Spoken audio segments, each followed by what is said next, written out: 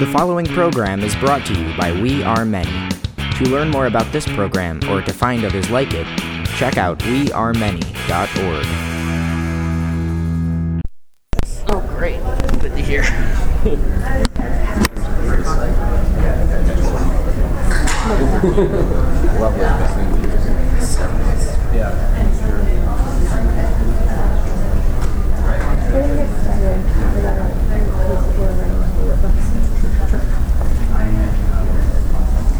All right, we're going to get started. Welcome to Just Say No to the Olympics in Chicago. We have a panel this morning. I guess it's still the morning. My name is Becca. I'm in the ISO in Boston. And our panelists today are Dave, Bob, and Chris. I'm going to introduce them each. So Dave Zirin is a columnist for The Nation, Slam, and Socialist Worker. He's a sports writer, has written extensively about sports, and he's the author of a variety of books, which I will announce at the end. And he's also, you can check out his stuff on edgeofsports.com. And he's going to speak, each of these panelists are going to speak for about 15 minutes about the Olympics that are coming here in Chicago, and also the struggle against the Olympics coming to Vancouver as well. And I'll introduce each of the speakers right now. So after Dave, there will be Bob Kowalis, who's in the ISO in Chicago, and he's also part of No Game Chicago, an activist fighting back the Olympic bid here in Chicago. And after that will be Chris Shaw from Vancouver, who's written a lot and an activist against the Olympics and against the gentrification that's been coming into Vancouver around the Olympics, and also the author, thank you, of Five Ring Circus, which everyone should check out. So without further ado, I'm just going to pass it over to the three speakers. And after the speakers present, there'll be plenty of time for discussion, and I'll talk a little bit more of that in a moment. So without further ado, Dave.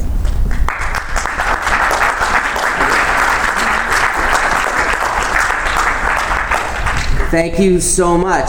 It is such a thrill to get 15 minutes to just trash the Olympic Games. It makes me so happy. It fills me with great pleasure, and it's both personal and political for me. First, let me explain why it's personal. Picture it. It's Thursday.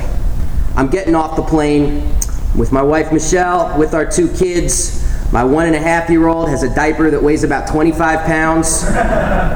I am covered in pee.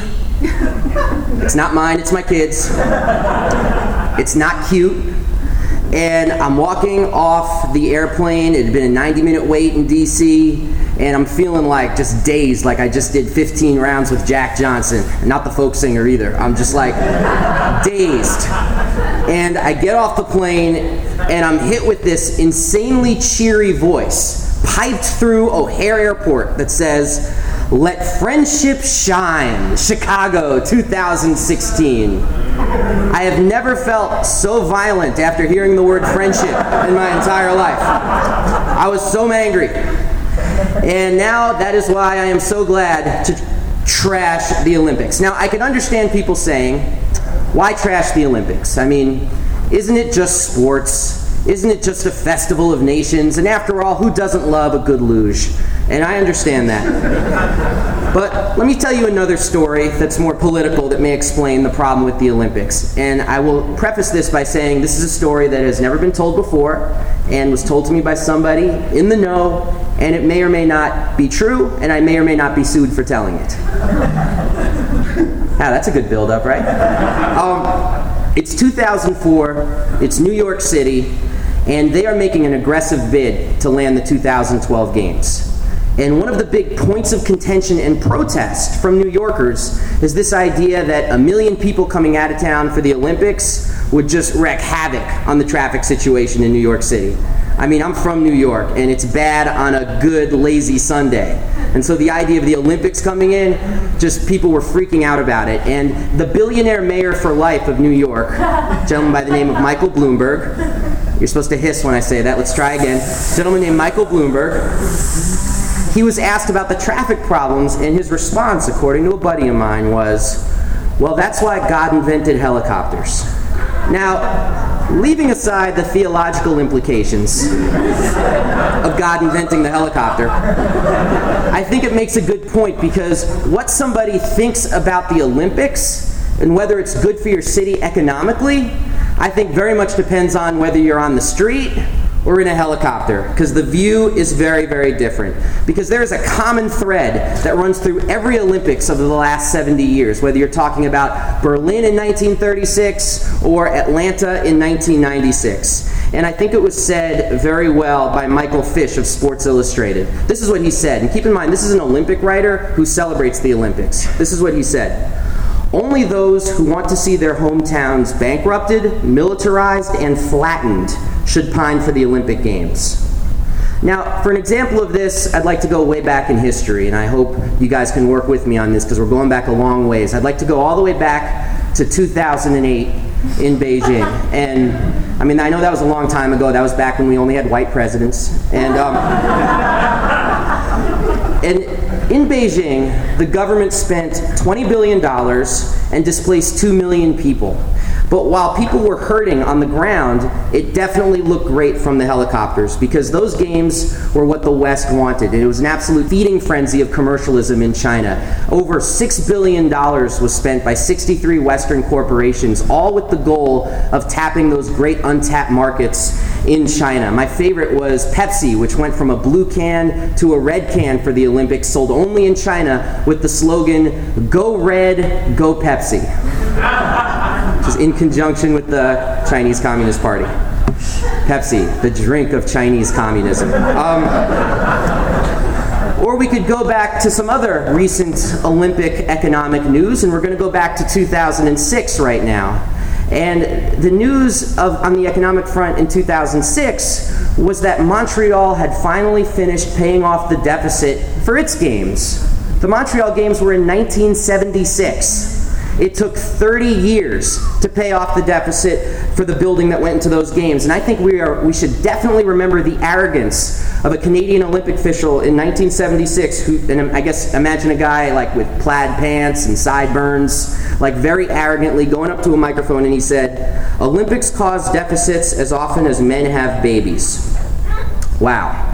Of course, this past year a man did have a baby. People may have seen that on various websites. So there you go. Or 2004, Athens, Greece. They said that the Olympics would cost $1.5 billion. It actually cost $14.2 billion, pushing the country's budget deficit to record levels. Greek officials who are pro-Olympics say that that deficit, unlike Montreal, which took 30 years, may never be paid off. So if you care about the economy of Chicago and you live in this town, you say no to the Olympics. Also, say no to the Olympics if you want to save this city from the kind of police violence and state repression which I think can only be rivaled in the theater of war. I mean, the slogan of the Olympics, people may know, is stronger, faster, higher, which sounds like a discarded Viagra slogan, quite frankly. But I think the slogan should actually be "something wicked this way comes." Because there is such a yawning gap between what the Olympics say they stand for and what actually happens on the ground. I want to read something from the Olympic Charter, which was put out by the founders of the Olympic Games, all noblemen with high aspirations. If there were helicopters back then, they would have been flying above the masses. They were the Michael Bloombergs of their day. And this is what they said the goal of Olympism was. They said, "The goal of Olympism is to place sport at the service of the harmonious development of man, with a view to promoting a peaceful society concerned with the preservation of human dignity." Now, think about that last part, a peaceful society with the preservation of human dignity, because the negation of that happens when the Olympics come to your town. The politicians, they always start saying the same thing, that a city must be made presentable for an international audience. And that's when the blood really starts flowing. Once again, let's start in China. They threw people in prison by the thousands for protesting the destruction of their own homes. They cracked down on Tibet. And they're their own words of their own party newspaper. They said that they were on war footing to put down any dissent in the wake of the Olympic Games. But this isn't a China issue. It's an Olympic issue. And this repression is as much of a tradition of the Olympic Games as the whole running and the lighting of the torch. And I mean that literally, because the first running and lighting of the torch, people may be familiar with the ceremony that was protested around the world in the wake of the Chinese games, was actually an invention of Hitler's Nazi propaganda machine. It came straight from the office of Joseph Goebbels. The goal was to cross Europe before the 1936 games in Berlin and hype people up and be a running sort of propaganda train for the Aryans. And they liked the idea of lighting the torch because the Nazis were totally into this idea of sort of Greek mythology and Greek classicalism. They had a fetishized view of it, that there was a direct line between the Aryan race and the classical Greeks. And so they saw the lighting of the torch as being intrinsically tied to that. But they also were merciless, not surprising. I mean, Hitler had to make Berlin, once again, presentable for an international audience. And with the help of a certain head of the United States Olympic Committee at the time, a man named Avery Brundage, a man who, I mean, this guy, he loved Hitler. I mean, just quick, Avery Brundage, I mean, he was a guy who was so pro-Hitler, he was thrown out of the America First Committee in World War II because they said he was too pro-Hitler. So that means you had people like Henry Ford and Joseph Kennedy say, you know, Avery, it's a little embarrassing. And that's who was in charge of the Olympics for most of the 20th century.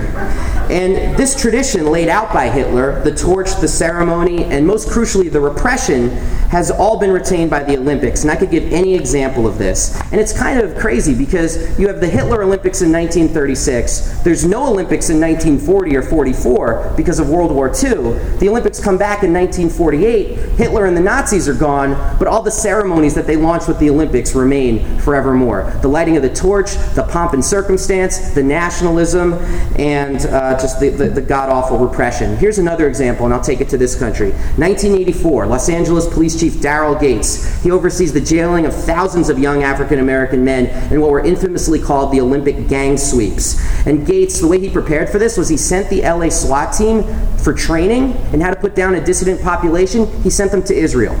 He sent them to Israel for training about how to go to South Central and put people down. They passed laws in LA in the lead up to the Olympics. They reignited something called the 1916 Anti-Syndicalism Act, which was put up against the industrial workers of the world, which what it did was it allowed you to actually imprison people for giving each other signs, which they took to mean like high fives, gang signs, anything. And if more than 3 people were congregating on a corner, you could go to jail. 1996, the Atlanta Games. That was supposed to demonstrate the New South. Remember Bill Clinton, 96, the New South. And God, I'm glad he's gone. And the New South looked a lot like the Old South. Public housing was destroyed. People were chased off the streets. Atlanta officials actually passed through these things they called the 6 ordinances, which included being able to arrest people for sitting or lying down on public property. And they also, the Olympic Committee actually built a jail for the city of Atlanta. And activists said it was the only structure for the Olympic Games that was built on time and under budget. But the worst example of Olympic repression, without question, was October 2nd, 1968, Mexico City, the massacre of Tlatelolco Square, where hundreds of Mexican students and workers were slaughtered for protesting 10 days before the Olympic Games. And the aim was, as always, it was a preemptive strike to make sure that the Olympic Games would not be used as a platform for protest. Of course, the great irony of the 1968 Games is that while the officials smashed people outside the Games, it's become the most enduring symbol of dissent, and it happened inside the Games when Tommy Smith and John Carlos from the Olympic Project for Human Rights raised their black glove fist in an electric symbol of resistance and struggle. And the 1968 Games have always been defined as a place for dissent. And I think it's a lesson the 2008 officials remembered well, and it's something we should remember well, because both the Chinese government and the International Olympic Committee in China went after dissent, not just on the outside in places like Hunan and Shanghai, but they also came down on the athletes as well. I mean, when gold medalist speed skater Joey Cheek, he attempted to enter China. He was part of something called Team Darfur, where they were hoping to make statements on behalf of the people of Darfur in China. The Chinese government, the night before his flight, revoked his visa and prevented him from entering the country. And he expected the International Olympic Committee to actually stand up for him and say, wait a minute, this is one of our gold medalists. He actually supported did, as all of Team Darfur did, supported the games coming to China as a way to start dialogue with them about Darfur. And he expected Jacques Roger, the head of the International Olympic Committee, to actually say something for him on his behalf. And instead, Roger issued a statement where he said, "It's my belief that political factors must be kept separate from the Olympic Games." Now, this Jacques Roger, by the way, is an Olympian himself. He was a yachtsman in 64 and 68, back when that was an Olympic sport. And he's a Knight of the Court of Belgium, which he brags about. And if you know anything about the history of Belgium and royalty, King Leopold, that's not something you want to brag about. But Jacques Roger does. And he's saying the Olympics should have nothing to do with politics, even though the opening ceremonies of the Games had Bush, Kissinger, and Putin in the same box watching the opening ceremonies. And this wasn't just Roger, it was a whole host of Olympic leaders saying they would not tolerate dissent on the athletic field. USA basketball coach Mike Krzyzewski, who, where I'm from, Maryland, we also know him as the Antichrist. And it's an affectionate nickname. And he was getting very agitated because several of actually his athletes, LeBron James, Kobe Bryant, they were starting to engage with issues of like Tibet and Darfur and asking about it. And he issued a statement where he said, "No athlete has any responsibility, historical or otherwise, to be political, only to represent their country." But the worst was the chief of the Canadian Olympic Committee. It's a gentleman I know Chris Shaw is very familiar with, a gentleman by the name of Dick Pound. And it's a very unfortunate name, Dick Pound. I mean, you got to feel sorry for the guy. I think his parents should be brought up on charges. But that's his name, Dick Pound. Actually, a true story. I was talking about him on the radio, and the producer actually came in and said, "You can't say that on the air." And I was like, "It's his name, Dick Pound. I don't understand what the problem is." That's his name, Dick Pound. Okay, well, this is what he said. He said, "If it is so tough for you that you cannot bear to not say anything, then just stay at home." Now, silencing dissent is always essential to the Olympic project. And to be clear, once again, this is not a Beijing thing. It's an Olympic thing. So Chicago, please reject these games. Reject them because they will bring police repression and economic ruin to a challenged city. But also reject them because the politics of the Olympics is an absolute carnival of nationalism. I mean, think about the games. It's flag versus flag, medal count versus medal count, country versus country. This isn't about bringing people together. It's about tearing them apart and dividing the earth. And I will say this, though. Just because the Olympics themselves are so noxious, so nauseating on so many levels, it doesn't mean we need to reject the very sports that are part of the Olympics as a part of this. Because honestly, I would argue that the best thing about the Olympics is that it's one of the few times when in our sporting oxygen, we actually get to see women athletes portrayed prominently. It's one of the few times where you actually get to see sports other than the stultifying world of baseball, basketball, football, and on a good day, hockey. But I think we need to celebrate sports in a way that brings us closer together, not in a way that tears us apart. And I really want to end by recalling another Chicago sporting event from 1932, and that was the Chicago Counter Olympics. That was when the Communist Party in this country and allies set up an integrated festival aimed at celebrating sport and struggle in opposition to the 1932 Olympics that were happening at the time in Los Angeles. The Chicago Counter Olympics called for the full equality of Negro athletes in all sports organizations and meets, and workers' sports clubs that were segregated were publicly denied entry.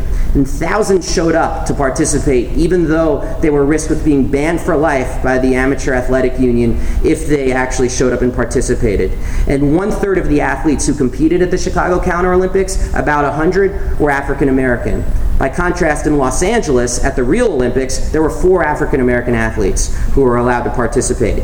And when they ran at the Chicago Counter Olympics, they wore shirts that, instead of having what country you were from, had slogans like "Free the Scottsboro Boys" and "Down with Capitalism."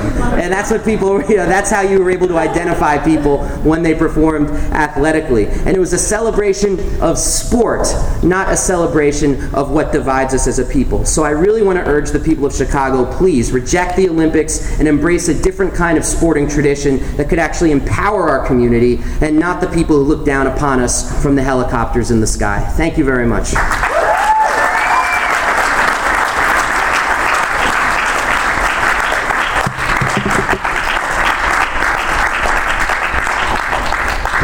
I have to follow Dave. It's a rough morning. So I'm really happy to be on a panel with Dave and Chris, who have done so much groundwork been able to fight the Olympics. I'm a member of No Game Chicago, which is putting forward a fight against the Olympics coming to Chicago here. We've held a protest downtown, have a website, nogamechicago.com, that's got a lot of information up there, and have had other actions to take on the Olympics. So that's who I am. I want to welcome you guys to Chicago, a city that Lenny Bruce stated is so corrupt it's thrilling. To emphasize Bruce's point, I want to remind you we're the city that brought you Rod Blagojevich and his hairpiece, or whatever that is on top of his head, right? The man that was trying to sell Obama's Senate seat. A city, and this isn't my quote, this is a quote that was recently in the Sun-Times here by a Sun-Times sports writer, Rick Telander. He said, a city led by Mayor Daley and a vast and tumorous army of aldermen and bagmen and yes-men and opportunists and spineless political machine half-wits, reforms never seen outside the rolling cesspool of government slop through greed.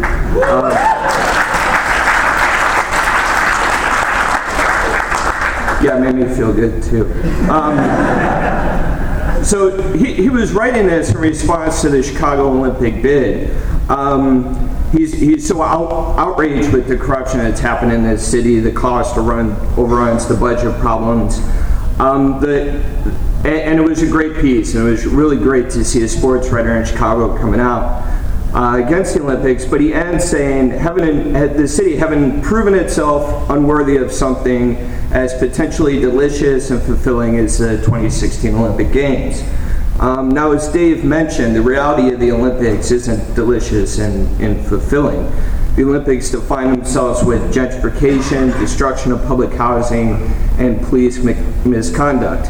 And the city of Chicago defined itself with gentrification, destruction of public housing, and police misconduct. So the two of these together will be a disaster. Now, Chicago's not going to see the destruction of housing like you saw in Beijing, where it was over 1 million people displaced, or in Seoul, Korea, where it was 750,000 people displaced. And that's not because the mayor is a good guy or the city's cautious around housing displacement, but it's actually because they've already knocked down those public housing units.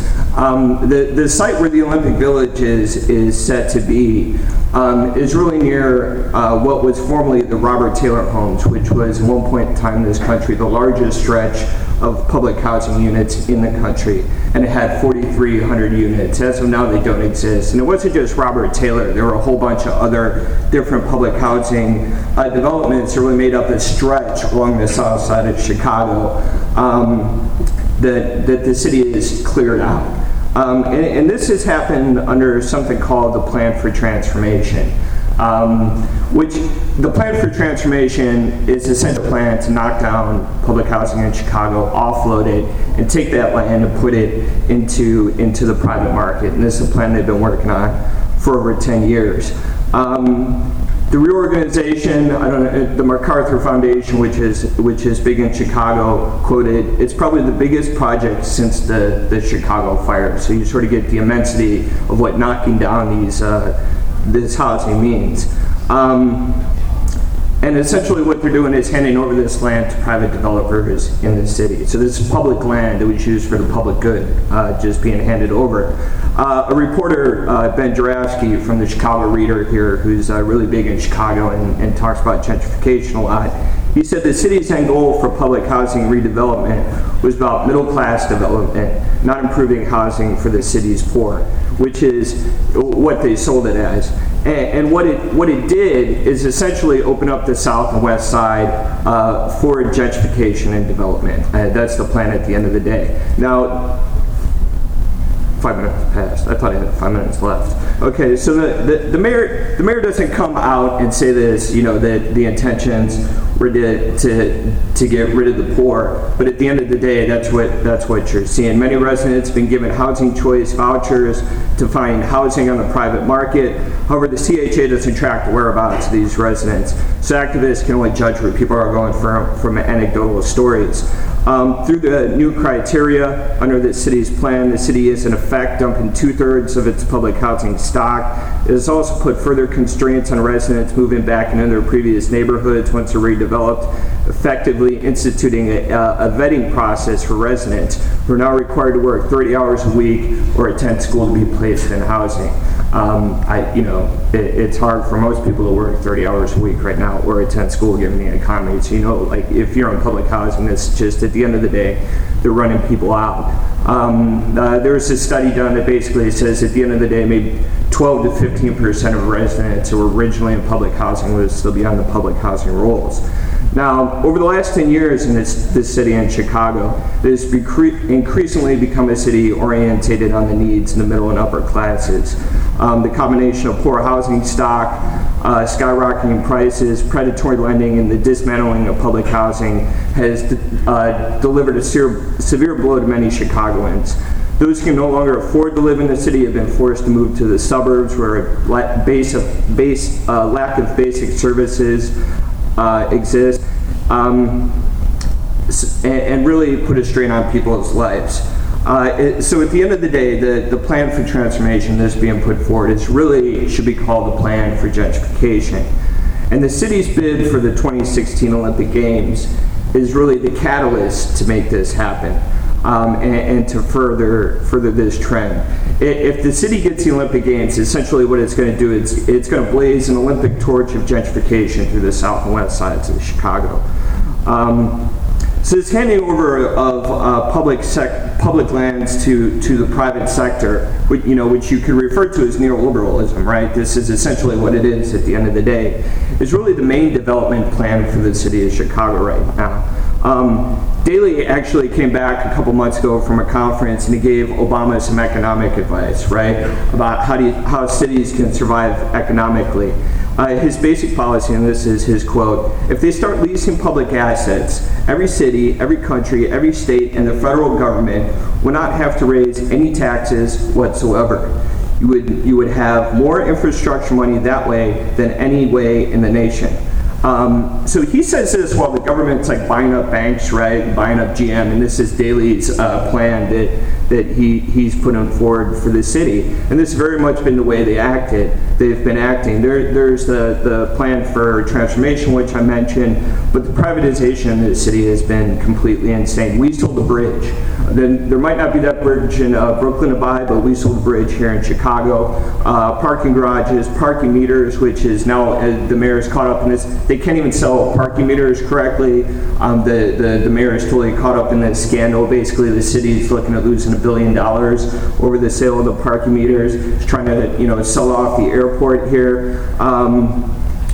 Public schools, charter schools, and basically the selling off of schools here. And while Obama might not be taking Daley's full direction on the privatization of everything, he is taking the city of Chicago's direction around the plan for privatization of schools and charter schools. If you know, the last school spending bill that was put forward, part of it was that if cities wanted to get this money, they had to start to institute charter schools. And that was put forward by Arne Duncan, who comes right out of Chicago and is in with the Obama team. Yeah, hisses all around. The Obama team and Daley. So now, if the Olympics are awarded to Chicago, what we're going to see is the mother of all privatization deals in this city, essentially handing over the city's most valuable land. And that's not me saying that. That's the Chicago 2016 bid book that they had to present to the International Olympic Committee. And what I mean by that, they're handing over the public parks in Chicago to the IOC, the lakefront. There are 2 schools that are going to be destroyed so they can build Olympic sites. A site that was a former hospital that was having monetary budget issues, but it was also the only hospital in this city with a functioning AIDS clinic on the south side. And that's going to be the site of the Olympic Village. So these are the priorities of the city, right? Is it hospitals or is it an Olympic Village? And the mayor and people downtown chose the hospital. The decision making around the bid process here hasn't even been privatized. It's a 501c3. So if you want information on the bid, if you want to do a Freedom of Information Act, you can. It's not run through the city. There's really no decisions made in the city. All this is made in private. And the players behind this, I'm going to just go through this quickly because I think it matters. It's a downtown business district who has a real interest in pushing the gentrification and the privatization of the city. The University of Chicago, which should be no surprise at all, and some of the largest developers in the city, and the Pritzker family, who is one of the main money families behind Obama's campaign. So the plan that they're putting forward, like I said, the Olympic Village will be at the site of the former hospital. They're looking at privatizing a beach in the city, and in Chicago, the land on the lakefront is really sacred. It's supposed to be for the public, and they're going to privatize a beach there. They're ripping up 2 parks. They're going to put 80,000-seat Olympic Stadium in a park, and a velodrome, and another one on the west side. And the last thing people need, I think, on the west side of Chicago, given the conditions, is a velodrome. Trains, clinics, and stuff like that, I think we'd be much better off with. They're estimating spending about $5 billion, but if you look at London and Vancouver, it could well be $20 billion. London's spending $3 billion on security alone. And so I want to talk about security right now because Dave talked about the Olympics and repression, and the Chicago Police Department and repression also go hand in hand, actually, and they're unapologetic. This week they announced that they were going to have a reunion of the cops in the '68 Democratic National Convention, and the cops that patrol the streets on the west side after King died and there were the riots there. They're going to get together and have a reunion. That's how unapologetic the CPD actually is, right? Notorious for human rights violations. To this day, the city has never come out and actually talked about or taken full responsibility for John Burge, who tortured black men on the south side of Chicago. Many of them ended up on death row. And police misconduct in Chicago is hardly limited to Burge. In 2007, the CPD documented 32 police-involved shootings. 29 of them were fatal. The Chicago Tribune did a large study about a year ago, and they said Chicago police shoot a civilian on average once every 10 days. So that's the CPD, and I want to talk about London real quick because you can get a sense of sort of what the security looks like when the Olympics come, and I think Chris is going to talk about this too. London, for the 2012 Summer Olympics, they have an Olympic Park, and around the Olympic Park, to give you a sense of what a security zone this is, they're working on installing a 5,000-volt electronic security fence that will be accompanied by guards with attack dogs, facial recognition and face print technology, computerized monitoring system that's going to hook up into London CCTV cameras, and they're also going to be flying planes over the city with bombs attached to them. I mean, this is sort of the insanity of the Olympic security crackdown. And Chicago is going to be following this example. So in China this past summer, while everybody was freaking out about the human rights violations there, the Chicago bid team actually went to China and they were boasting to the IOC how we had the same CCTV technology to keep an eye on everybody as the Chinese government had. This is what they were doing when they went to Beijing. Not look how beautiful our city is, but look at how well we can actually patrol our citizens. So I mean, they're beginning to wrap up. Shoot. They're looking at 7,000 strong private police force on the streets here in Chicago, alongside the CPD, alongside the military. So I got to wrap up. So this sounds dire, right? I mean, it sounds like this is going to be awful, which if it comes, it will be. But in the last few months, things in Chicago, I think, have started to change, and the wheels have started to fall off Chicago's Olympic bid. Now, the mayor has said time and time again that this isn't going to cost the people of Chicago a dime. Now, He went this week to Switzerland to present the Olympic bid to the IOC, the International Olympic Committee, and he told them that any cost overruns that will occur, we're going to pay for. We'll pick up the tab. After telling everybody in the city for almost 2 years that this wasn't going to happen. And there's been a really big break in the debate in this around Chicago, not amongst people, because I think there's a lot of people in Chicago that get it, but actually among the mainstream press. The Sun-Times, there's 2 newspapers left in Chicago, ran a headline that looked like Socialist Worker the other day. It said, "You'll pay," really big on the front page for their Olympic Games. And editorials actually coming out about the corruption in the city and et cetera.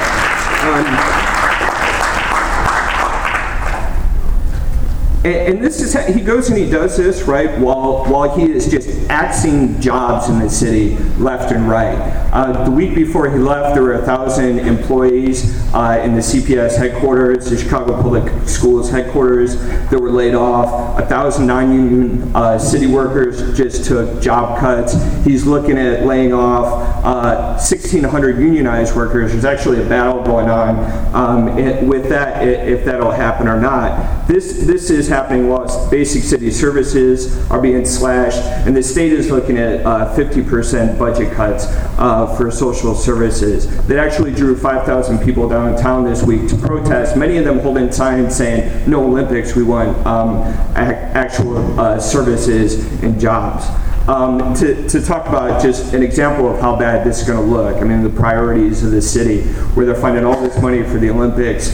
I know somebody that just suffered from these budget cuts, and it was a woman that worked at Rape Victim Advocates, and what her role essentially was a person, if there was a rape victim, to go between the police, to keep the police in line, and the victim. I have to wrap up. Their staff is essentially non-existent now because of these budget cuts. So that layer in between, the cops and the rape victim is now gone because of these cuts. And that's just one story of one section of public services that's being cut. This is the way it's looking across the board in the city.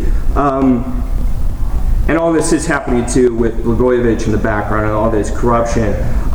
So you get a sense that there's a possibility in the city for people to be completely outraged and start to actually get to the streets and fight this and fight back. Because this is the city of the daily machine, but it's also the city of the 8-hour day, right? The largest media marches in the history of this country, and the Republican windows and doors workers, right? So you have those two things happening side by side here, and I think the potential for fight back in the city for actual change to demand what we want this city to look like is there. No Game Chicago I'm going to wrap up on this because Dave told me if I didn't, he'd punch me. No Game Chicago, we met with the IOC when they came to town. We had to fight to make it happen, but we met with the IOC. It was creepy, but we got to tell them that our city's broke, it's corrupt, we can't build anything on time or on budget, but most of all, if you bring these games to Chicago, we're going to go from protesting Chicago 2016 to protesting you and make your life hell for the next 7 years. So don't even think about it. And I think that's the atmosphere here. Now, I was going to wrap up on that, but Daley, I want to add this. Daley pledged all this money in Switzerland, right? He was supposed to come back on a plane yesterday with the Chicago 2016 bid team, but the situation here in the city is so bad for him to come back that he actually had to take 2 weeks and go to Jordan before he comes back to the city, because that's how hot this situation is. But that's also how it works. When things get hot in the city, he goes on vacation. So that's that. I got to end on that, obviously, but I think in the city of Chicago we have a fight. It's a fight for better hospitals, better housing, better schools, better trains, and Olympic Games.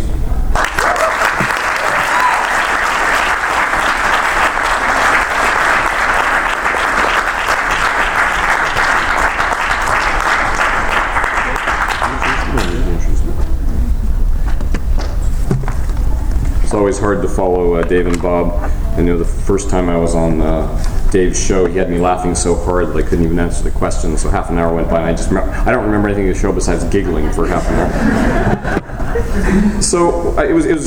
I'm glad Dave reminded me about that slogan you have here in Chicago. Let friendship shine, because Vancouver's slogan was "It's our time to shine." So they obviously had the same ad agency. The bastards here couldn't even come up with the original slogan. It was just kind of remarkable. And what that really shows is that there's a template working here. Vancouver's template is the same as Chicago's template is the same as.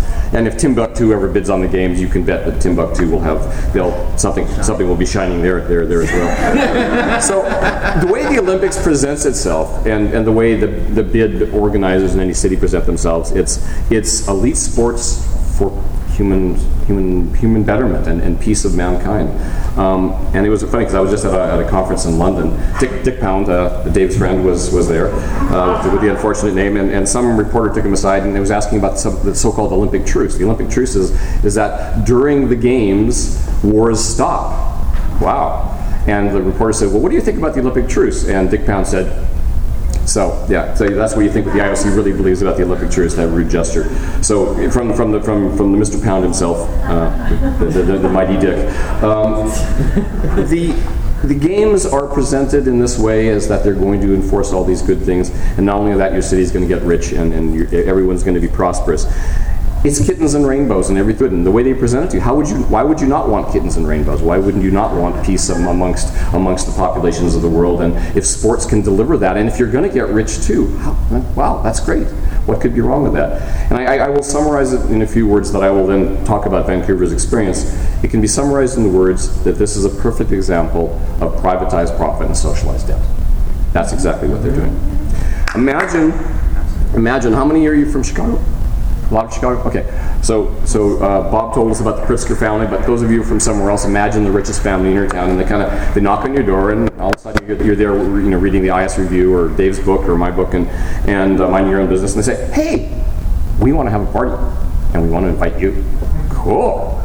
I get to go to a Pritzker party. That's cool. Yeah, it's going to be great, and you're going to have so much fun. You can meet all these celebrities and royalty, and the president will be there, and it's going to be wonderful. It'll be the best party that you've ever been to, and people talk about this for decades. We want to have it at your house. Okay, well, cool. But there's a caveat. You got to change the furniture because it really doesn't work with a ski. Okay. Oh, and by the way, we're going to have to tear up your backyard because we need to do some stuff in the backyard. Okay. And by the way, we need to bring our private security in because we don't want the riffraff getting in. Okay. And by the way, you have to pay for it. Oh. Okay, and that's the point when kind of the moment that has happened in Chicago, when that it won't cost us one dime kind of clicks in, and you realize, this could cost more than a few dimes. Because we had a mayor back in Vancouver back in 2002 when Vancouver was bidding on the games. He said it will not cost Vancouverites one penny. So technically, he of course was right, as you'll see in a few moments, but it wasn't quite the way most Vancouverites wanted to believe it. So when Vancouver first was bidding on the games, the bid organizers, and every city has this bid corps, and so for example, Vancouver had called the bid corps. What do they call it here?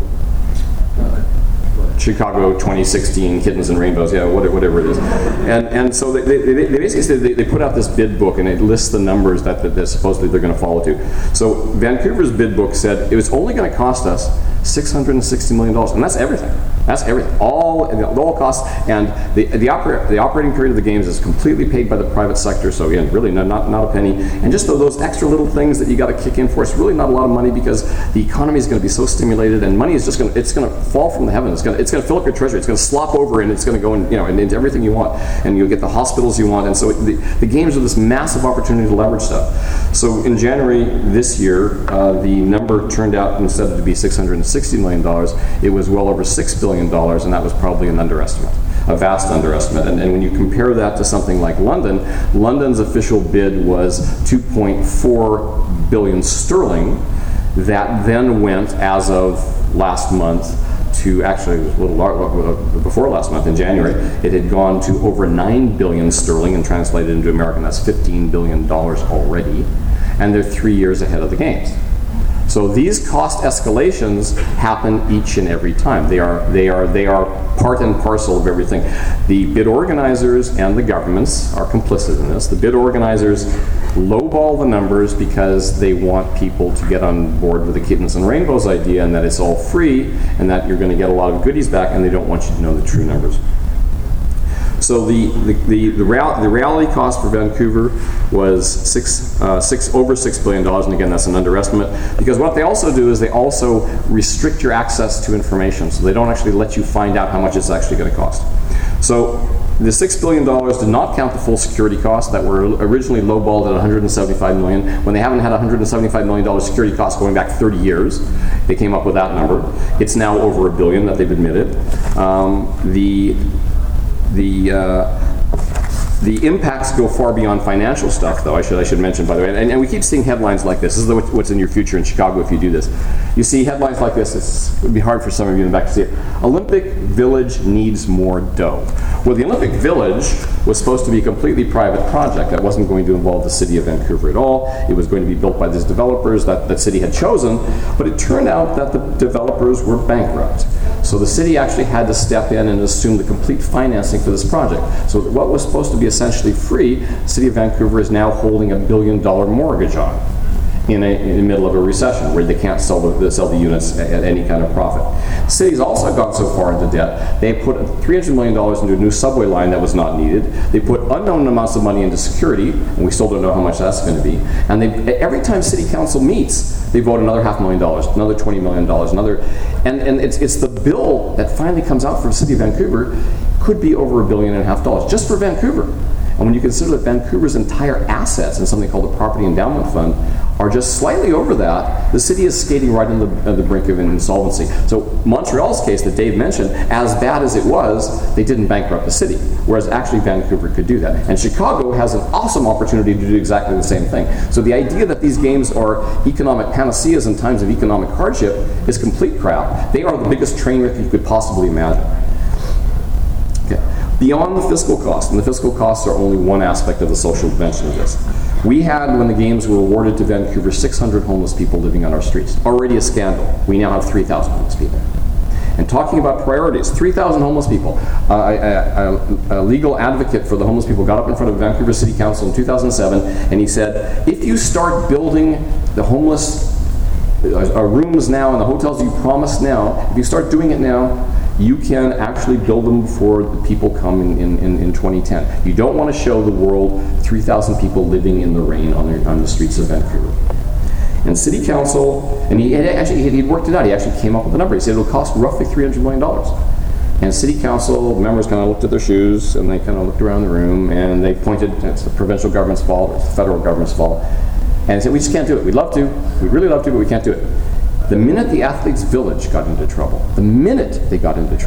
they were pouring money from that same Property Endowment Fund into the Athletes Village. First they came up with $30 million, then they came up with $100 million, then they came up with $190 million loan guarantee, $20 million more, etc. So it was never a question that the money was there. It was purely a question of where their priorities were. And their priorities were not for getting people off the streets and into shelter. Their priorities were fucking up their buddies who were building the Athletes Village. I should mention the company that actually got the bid to build the Athletes Village actually had ties into City Hall through a shell company that they actually operated.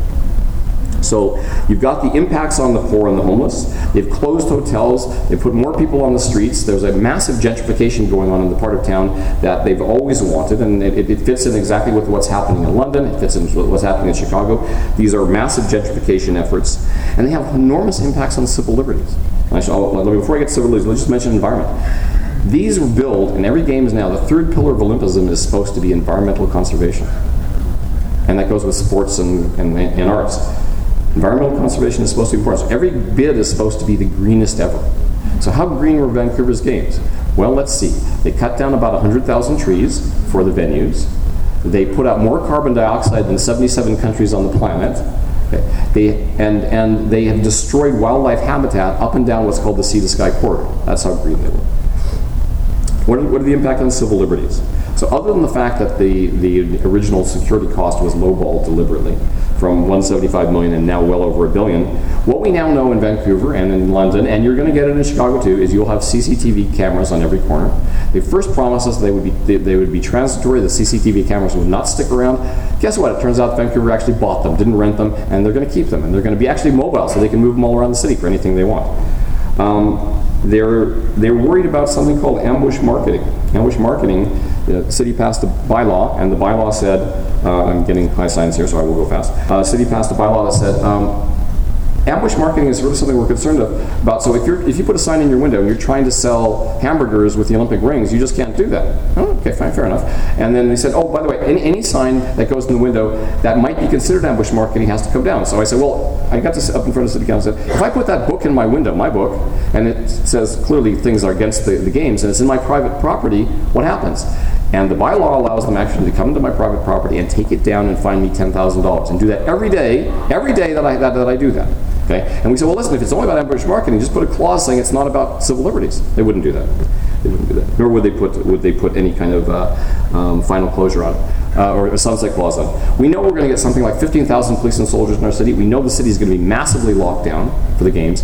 It's going to be very difficult for ordinary people who do not want to go celebrate the games, or can't afford the hockey tickets or whatever tickets, to actually get about their business, to go to their jobs. I live about half an hour away from where I actually work. I have to cross 3 bridges to do it. Those bridges are all going to be Olympic-only security lanes. So I don't even know how I'm going to get to work in 2010. If you have to get your kid to a doctor, if you have to take your kid to school, if you have to go just about your normal business, and you're just a normal person who doesn't want to go out and celebrate the games, you're screwed. And that's the end of it. And what our organizing committee chairman said, he said, well, take vacation. Work from home. Yeah. That's how much they care about us. Activists are already being harassed. I was walking down the street 2 weeks ago. 2 police officers in plain clothes came up to me. One of them had my book, and one of them said to me, Dr. Shaw, I need to talk to you about some of the things you've written in your book. So those are the things that are happening, the harassment of activists. One of my colleagues calls it, we have now, with all the costs associated with the games, with the things that are happening with the cameras, the police, the lockdowns, the harassment of activists, he calls it user pay police state, and I think that's what we're heading for. So the question is really, how did it go so wrong? And the answer is, it didn't go wrong from their perspective, because it's not about kittens and rainbows. It's not about the things they told us it was about. It was about something very different. It was about profit for a select group of people. The IOC makes roughly $2 billion in tax-free profit everywhere. They pay no taxes on this planet. $2 billion, and that's what they walk away with. And every city and every country signs the host city agreement that passes enabling legislation that makes them tax-free. They don't even pay taxes in Switzerland because they're considered a non-profit entity. Yeah. And at the local level, what's it all about? It's about real estate. It's about the real estate Bob talked about. In London, it's about real estate. They're developing a huge development going into an area called East Stratford and Hackney that are going to be gentrified, because that's the goal of it. In Vancouver, it's the development of what's called the downtown east side, the whole corridor from Vancouver all the way to Whistler. All of these things are really what drives the bid. And we know this in Vancouver's case because the head of the bid organization, a fellow named Jack Poole, actually was candid enough to say so in an unguarded moment. He said, if the games weren't coming, and he was speaking to a bunch of developers, if the games weren't coming, we'd have to invent something. And he did. He drove the bid. So really what we're looking at is, again, it comes back to that whole notion, this is privatized profit, socialized debt. They're getting their special projects. These are projects that have come up before. The public thought they were too stupid or too expensive, and what they've done under the rubric of the Olympics, they've simply passed the cost to us. We are paying for them to develop their private projects that they will now sell off into the market after the games. And that's exactly what it's all about, and I'm definitely getting the high sign here. So what do we do? What can we do about it? What you see here in Chicago, there's a resistance happening here, and there's a resistance happening in Vancouver. There's an organization called the Olympic Resistance Network. I'm wearing one of the t-shirts organized around the slogan of no games on stolen native land, because that turns out all of British Columbia is stolen native land. And they're having games.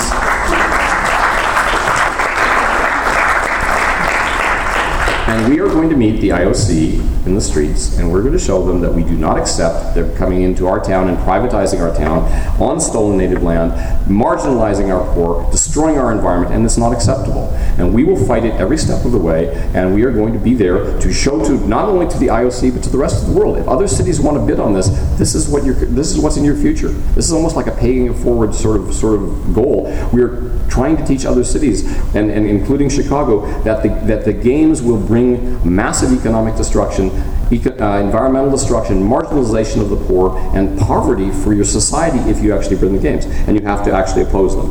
We're looking at legal actions to actually make the people who promised certain things and lied, and we can prove they lied, making them accountable.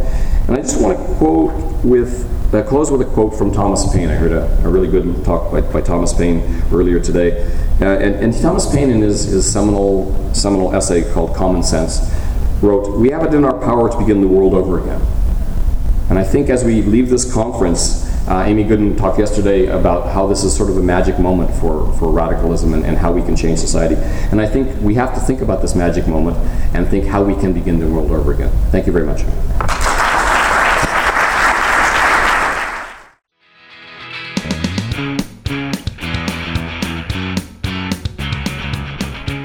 The preceding program was a production of wearemany.org, a website dedicated to publishing radical and activist media that promotes a better understanding of today's world while also putting forward a vision for a better future. We Are Many is a project of the Center for Economic Research and Social Change. To learn more about this program or to find others like it, check out wearemany.org.